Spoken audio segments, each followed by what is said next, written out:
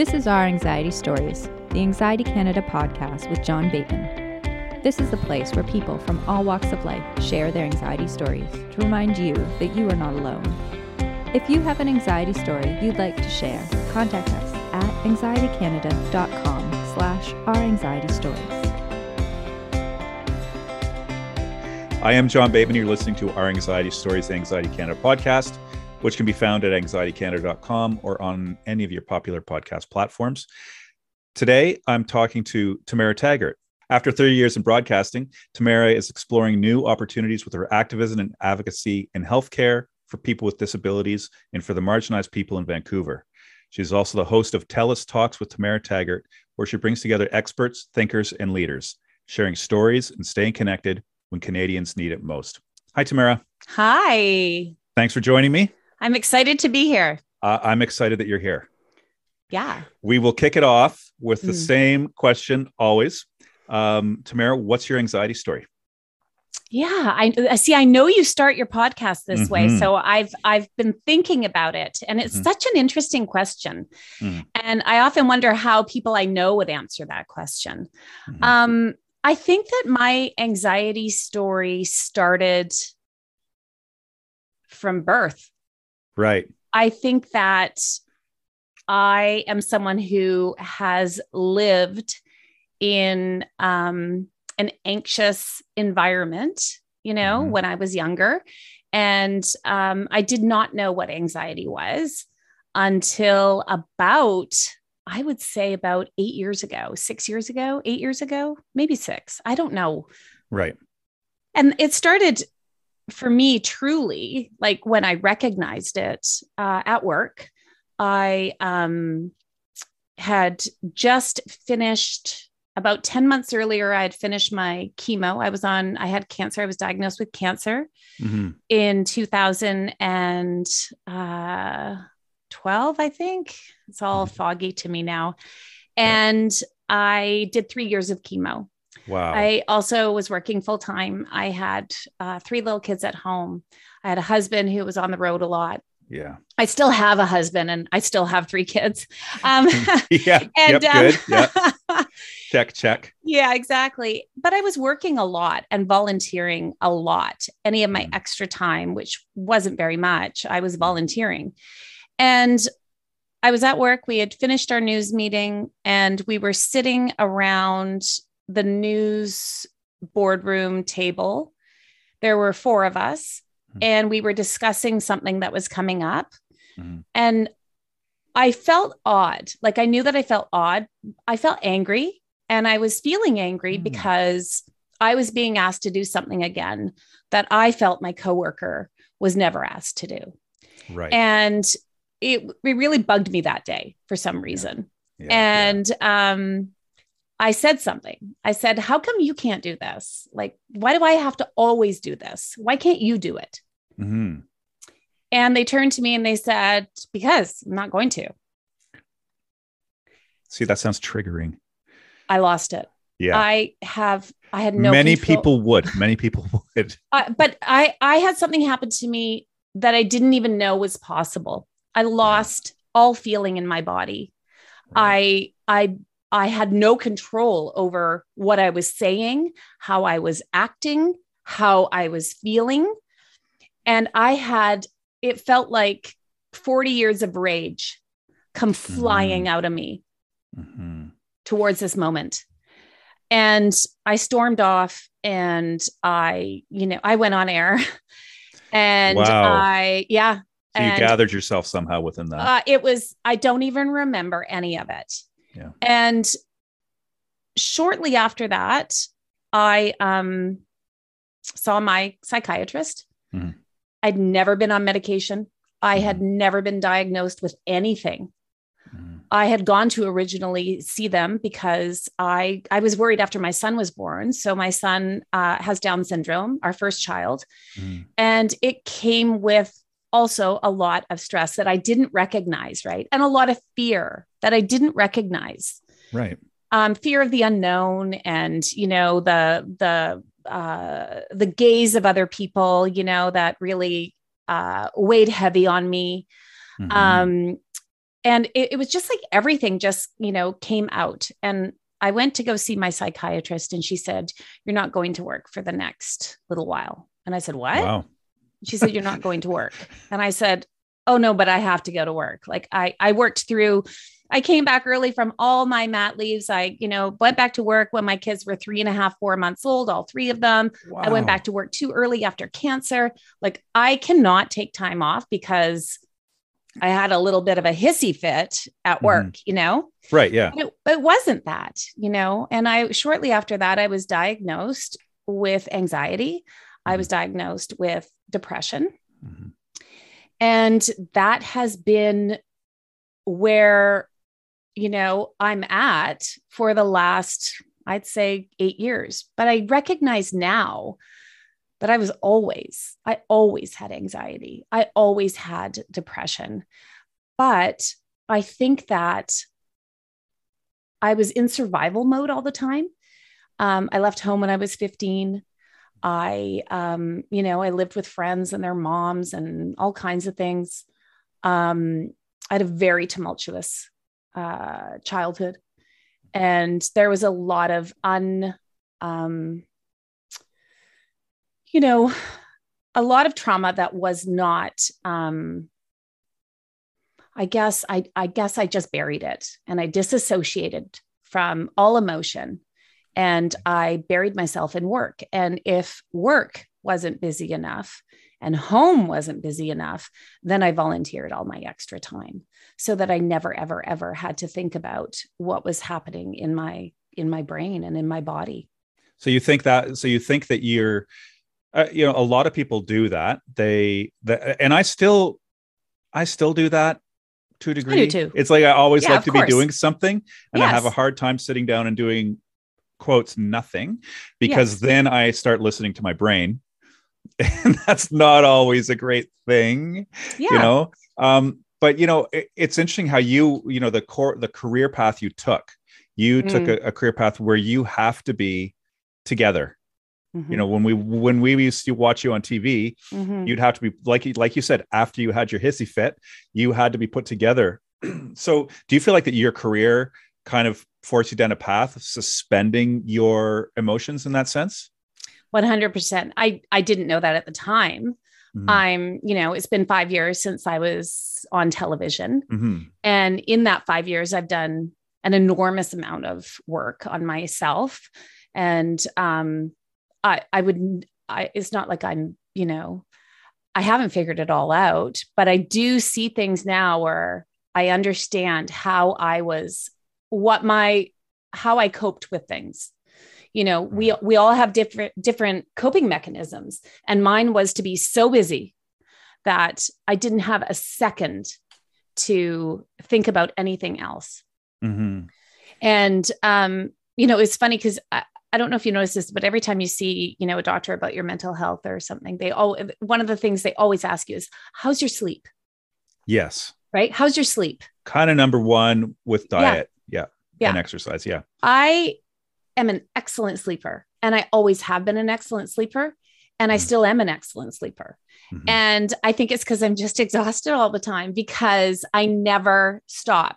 And I realized that my new thing right now is, I still have a lot of old habits, volunteering for everything and keeping myself busy and all that sort of stuff.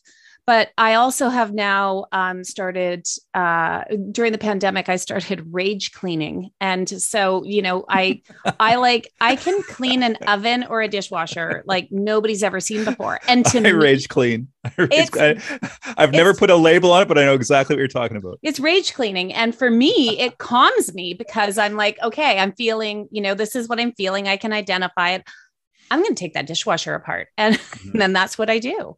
And I think, it's so interesting because there's such a fine line between what I think are healthy tools and what I think are unhealthy tools, because I do a lot of that too. I rely on, when I'm not doing something, work, podcast, renovating, whatever. I'm like you, I always have a list of things of the things I'm doing. But I find, and I find myself kind of trying to justify these alternative tools for working with my brain. And one of them is definitely cleaning and organizing and doing the dishes Yes. and doing them perfectly and Yes. stacking the dishwasher perfectly.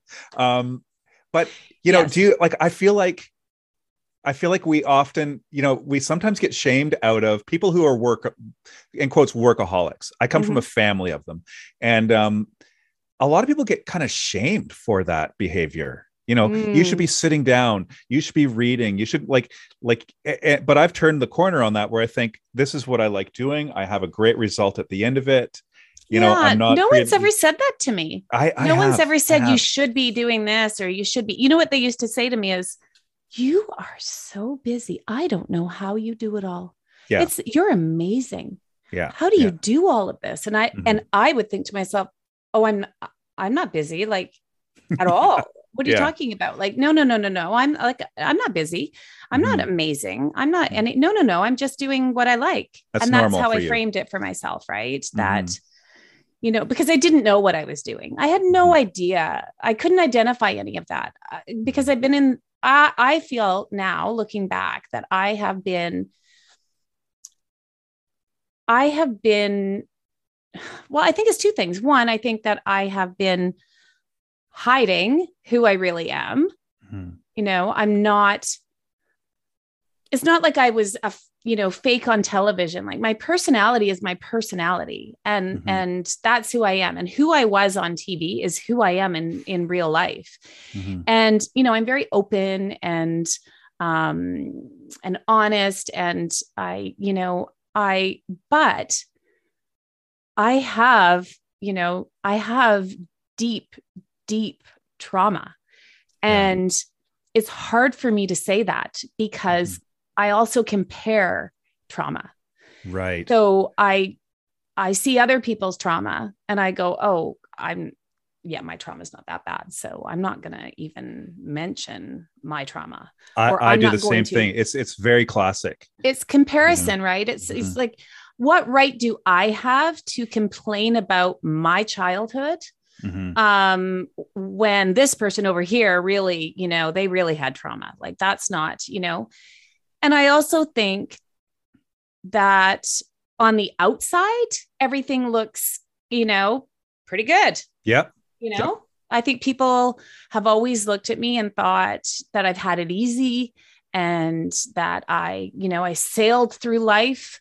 And that I, you know, have lots of money and oh my gosh, we are like, that's right? Carbon copy for me. Carbon copy for me, of course, because, you know, my dad is of course, a famous quote wealthy artist. So people just assume.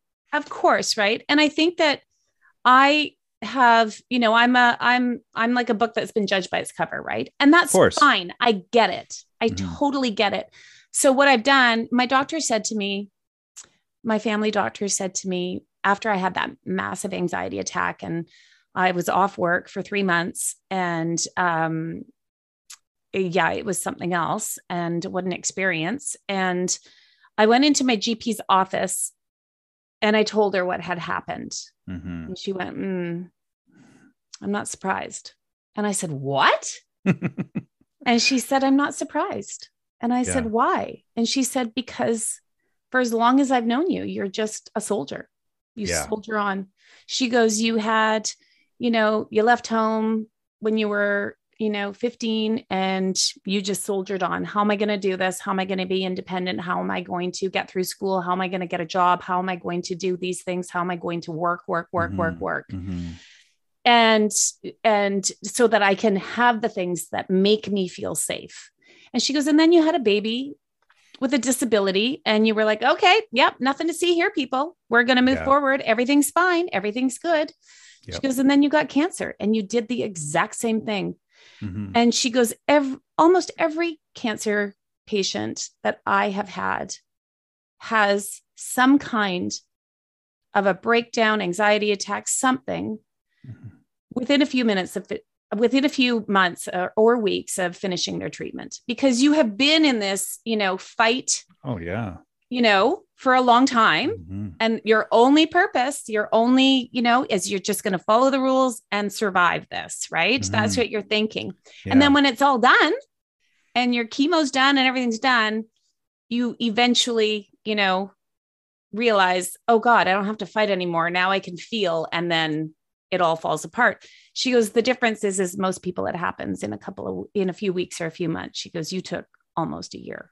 Which makes sense considering how you have been living, how you live your life. Yeah. Kind of putting, either putting things on back burner or ignoring it or whatever you do. So do you think essentially then you have been in what many of us would call survival mode? Oh, 100%. For a long time? Yeah. I think I still am. I fight emotions so hard. Right. I really do. And because crying was I always thought crying was a sign of weakness. Right. Yeah, for sure. And being weak was bad. Yeah. And that's what I believed when I was much younger. Mm-hmm. And, when you grow up, with, in a household that is not, well, it just feels chaotic and, you can't understand it. And it feels scary for whatever reason. Mm-hmm. And then you leave when you're a teenager or you're asked to leave, depending on who you talk to in my family. Yeah. Right. And I mean, I think the hardest part for me now is that, I'm 54 years old and I'm still working through, what happened when I was 13, 14. Of course. Yeah. Yeah.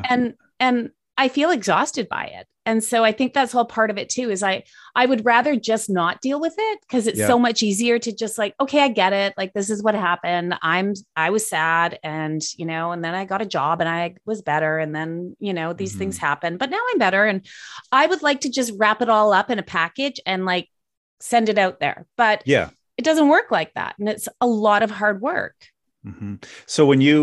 So I'm kind of thinking, it sounds like when you had this moment in the briefing room there where you kind of lost it and you reached your point. I kind of call it a hill to die on. It's like, you've decided that's it.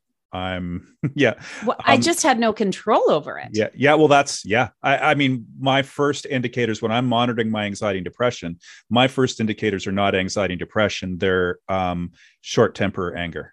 Those are my first ones. And I'm like you, I've closed my eyes and I'm asleep. Like, I don't have any problem sleeping. There's none of that. So, but those are my first indicators. I keep really acute, look at those indicators. But what I want to circle back to is when you went and talked to your psychiatrist and your psychiatrist diagnosed you, when did you start? Because it sounded like you were denying your trauma quite a bit in the beginning, or you knew it was there, but you weren't working on it. So is there a point where you started working on it in earnest, as in, talking about it with your psychiatrist or with friends or with people? What point did you start working on it? And it sounds like you're probably still working on it on some level. Oh, I'm definitely still working on it. It's interesting because I am somebody who has been in therapy my entire life, since for as long as I can remember. And I do remember being maybe 13, 14, and going to a counselor or something with, my parents. And that was my sort of first, exposure to that sort of, talk therapy, if you will, except I was in it with my parents and was not. That's quite early. If you're saying, sounds like you're probably born around 1968. That's correct, John. Very good. I know that because me too. And in that era, that's pretty enlightened and early to be going to a counselor. Like, so you're talking about basically 1980 that you're a young person going to counselor, because man, not many were. No. Yeah. What was the catalyst for you going into the therapy at that age? Was it your parents? Was it you? It was because my mother got remarried, and then they, I guess, decided that we needed to do this because I don't know. I guess they thought I was a bad kid or something. I have no idea. But really. interesting, they did it with you. Well, yeah. And I think that it was because that was after, work. No, actually, I think that when I went for the first time, it was short. So what happened is I was kicked out of the house twice. Okay. Now, my family might describe it as I chose to leave. I vehemently disagree. Yeah. We all have this. We all have different perceptions of history.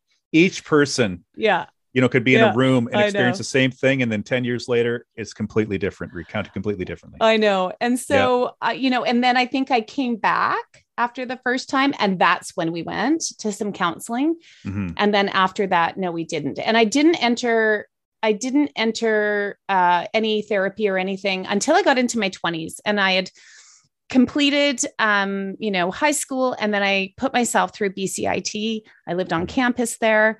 I got, I applied for a student loan, and I also got a little bit of a bursary.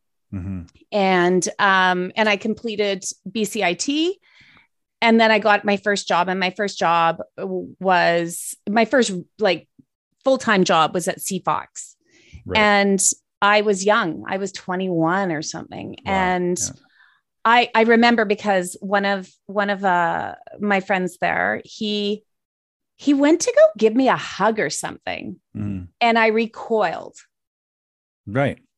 Mm-hmm. And he said, he noticed it. I saw him notice it. Right. And, and I was never good with that. I was never good with it.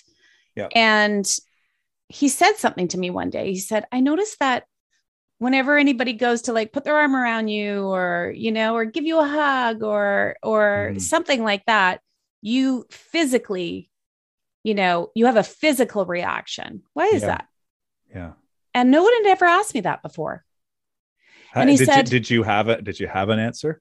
I don't remember, but I just remember thinking, wow, this is a new person in my life. And that's very interesting that they would notice that. He was older than me. Yeah. And he said to me, do you think that maybe you should talk to someone? And he gave me the name of somebody. Well, so he saw that as obviously as an avoidance of physical intimacy or whatever we can call that. Trust or something. He just saw something that he recognized. Interesting. And he was somebody that I looked up to, and I called the person, and I saw them for quite a while. And from there, I just moved from person to person for what I thought. I did some art therapy. I did some writing therapy. Right. And then I started doing some really heavy work when I got into my 30s. And then life happened, right? Kids, marriage, everything, busy. And then I was focused on, how I was going to support my family and all that sort of stuff. So I didn't really think about what was going on in my brain. But meanwhile, I still have family around me who is still, acting like it's still the 80s. And so eventually it all, eventually it all kind of comes back. And I think the most difficult part for me, though, really, John, is that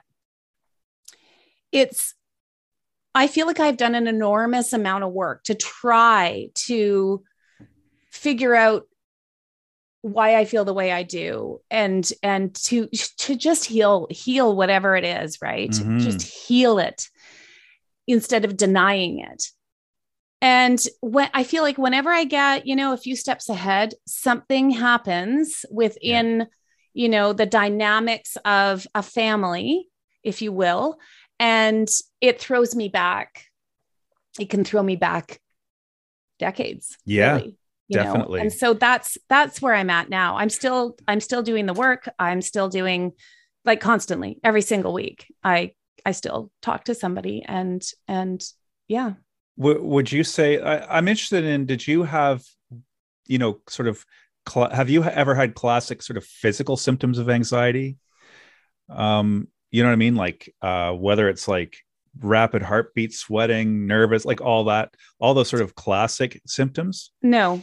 Yeah. I think I became so good at protecting myself from a very young age. Emotionally protecting myself, if you will. Right. Yeah. That I know how to, I can, you know, I can be crying in a ball 1 minute. And then if you told me I had to go on air, I could do it. Mm-hmm. You know, so I think that it just became, I think I got confused as to like, you know, who am I authentically? Who am I?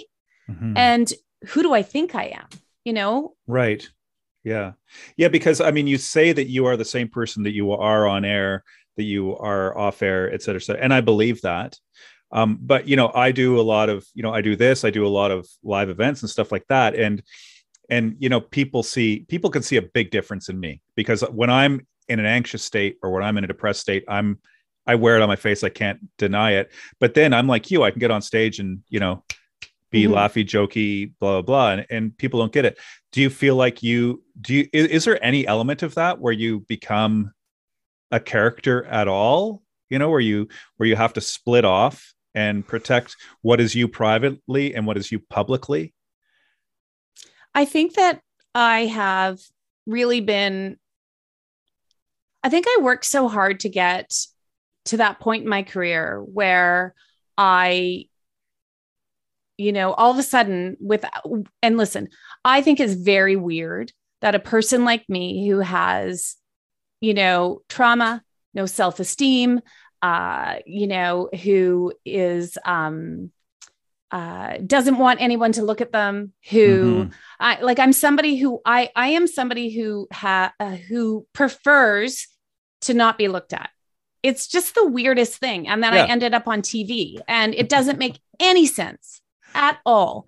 But in some ways it does make sense to me, because I became that person, right? I became the person that I always wanted to be, I guess, right? Like that I was, you know, I was happy and I can, you know, be myself on television. And it was just such an odd thing for me, because at my core, I think I'm a people pleaser, right? And I want people to like me, and I want people to want to be my friend, and hence I want to be, you know, hence friends. the volunteering and all that other stuff you do too. Right. I don't think there's anything really particularly wrong with that. Yeah, I guess not. Unless it's starting to sacrifice your happiness, of course. But listen, you know? I will say that when you work somewhere for 22 years and you're told that you are, you know, this, you know, amazing person at the workplace and blah, blah, blah, blah, blah. And then you're blindsided and let go, which is what happened to me. We remember that very well. That was something obviously that I wasn't prepared for. I wasn't prepared to be blindsided. I wasn't prepared to, oh gosh, I get really emotional when I talk about this, because this is something that really still is with me. And but if people don't know, it was you and your anchor, co-anchor, I forget what, co-anchor, that both all of a sudden were gone. Yeah. Because and there's not an explanation. I did watch you guys every night. Yeah. And a lot of people did, but apparently, you know, anyways, very disorienting. Yeah. It was horrible. And what I didn't realize at the time was that it brought up something that I had been hiding for decades. And that was abandonment. Right. Yeah. And I didn't realize that. I didn't know that at the time. I just knew that I was physically incapable of functioning for quite some time after that. And, you know, I mean, it was just in the news that Lisa LaFlamme, who, you know, was the national anchor at the place where I used to work. She was blindsided after, you know, 35 years working at the same place. And when I read about it, and I know her, and, you know, we all kind of know each other, right? I felt like I had been taken back to April 5th, 2018. And, you know, it really, it's still there. Obviously that pain is still there. So what is that pain? Right. And that's what that's where I have to dig. Right. Okay. So clearly I am not healed from my trauma of abandonment. Mm-hmm.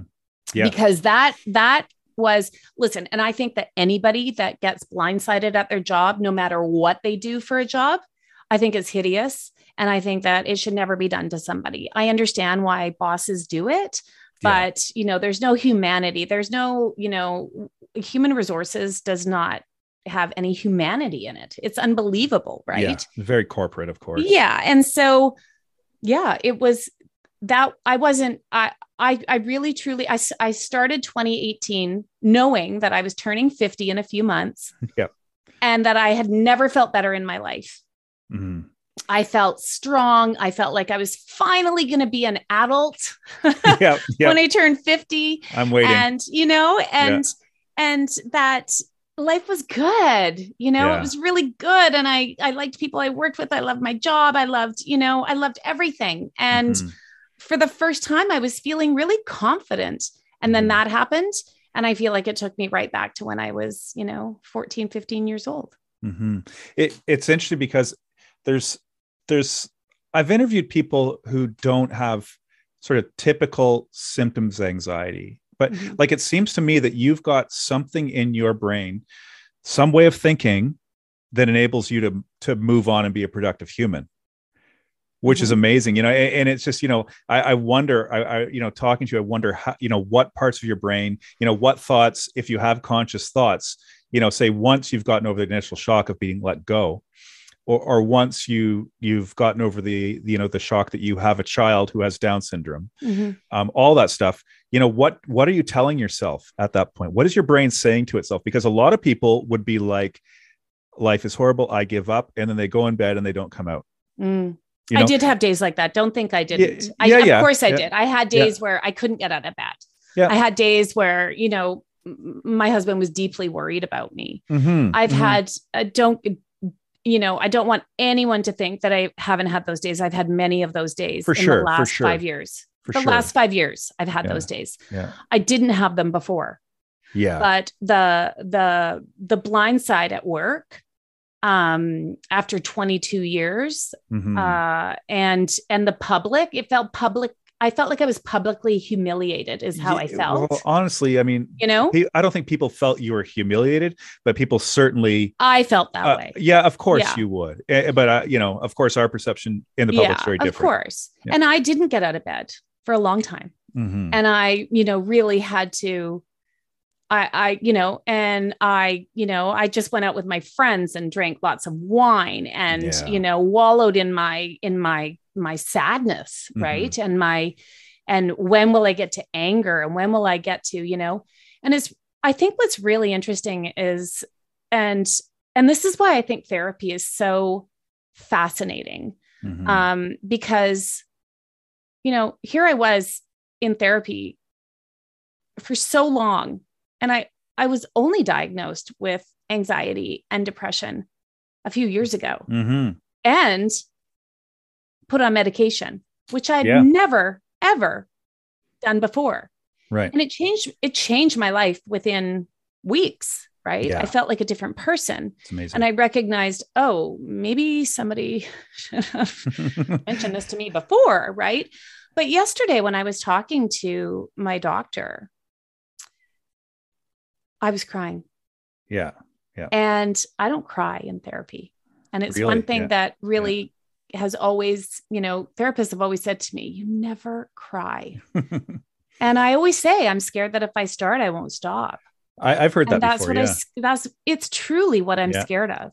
Yeah. But yesterday I was crying because I was, I've had, something come up in my extended family that has really, upset me and taken me back a lot of years. And so I was crying, and she said to me, because we were talking about, my childhood and all that sort of stuff.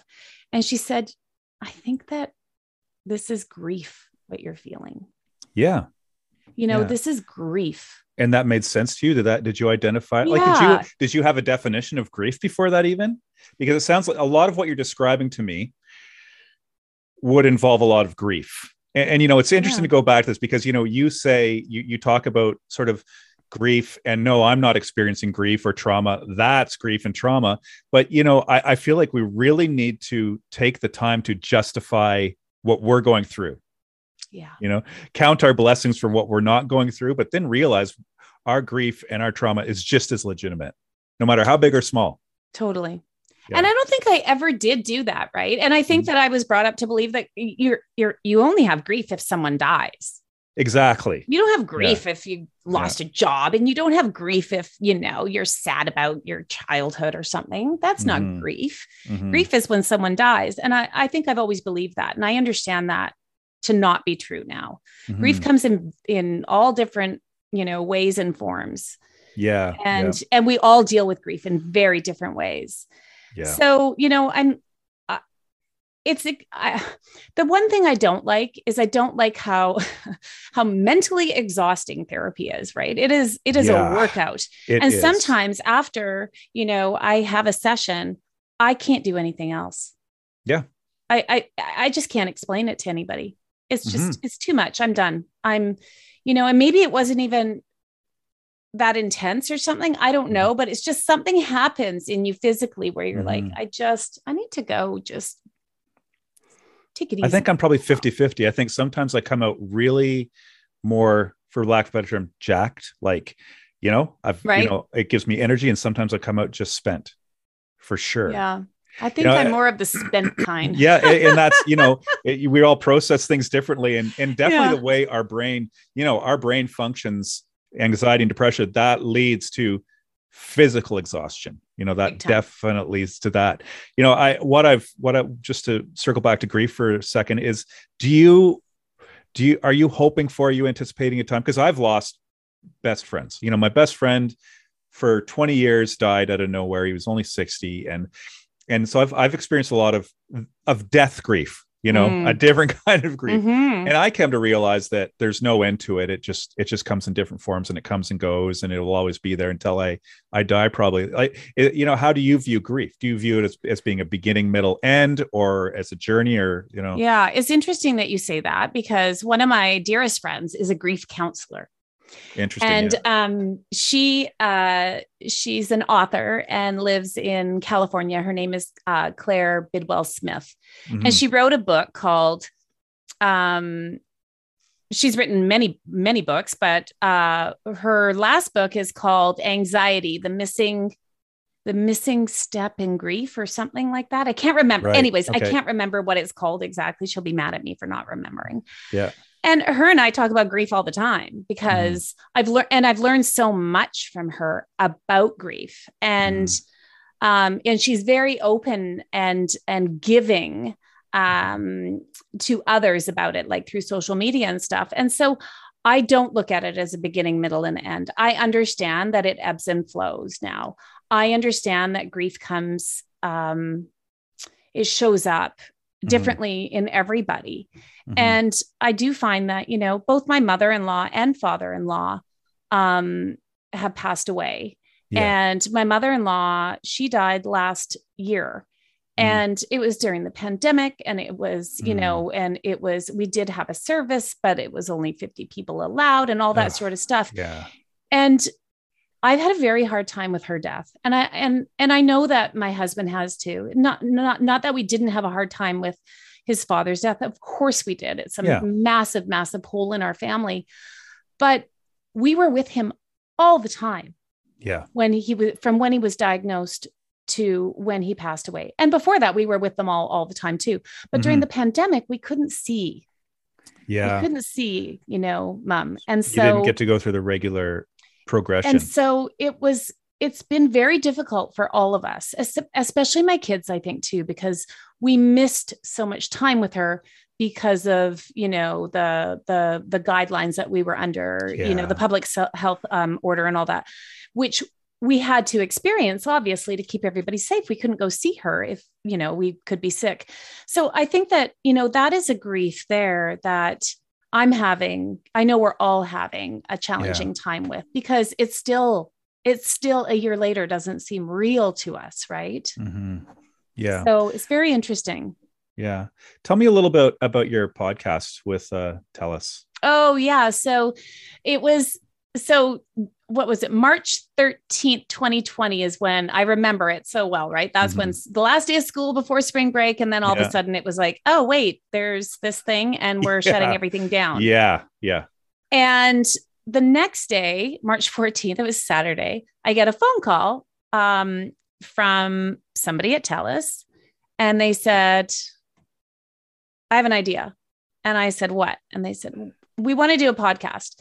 And we think that, like this, I think COVID might be like a big thing. And I think that, we should let people know how to take care of themselves with longer conversations. They're on top of it. It was unbelievable, right? Wow. And I said, oh, that sounds amazing. And they said, yeah, we can have, conversations with doctors and epidemiologists and stuff. Like, what can we do? What can we do to be safe? What can we learn about this? Blah. And I said, this is great. I said, if you get it organized, you could probably make this happen in the next couple of weeks. And they said to me, oh no, I was hoping you could show up this afternoon at our studio to record the first one. And I said, what? Yeah.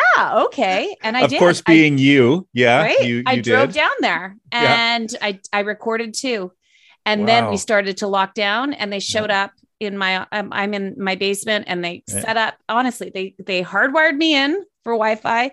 Amazing. They put a light in my office. They put a microphone here and we've done, I think 130 episodes now. We've been doing it for 2.5 years. So you now, I mean, you've obviously come out of the COVID thing. I'm assuming you're talking about everything in that broad spectrum. We are now. And, it's great. I think that we lean health, mental health, physical health, emotional health. We also talk a lot about social justice. Yeah. Amazing. We talk a lot about Indigenous life and how we can be better and how we can decolonize. We talk a lot about that. I've had some incredible guests on. I mean, I can't believe some of the people I've spoken to. Yeah. And, really, we have a monthly meeting and we brainstorm.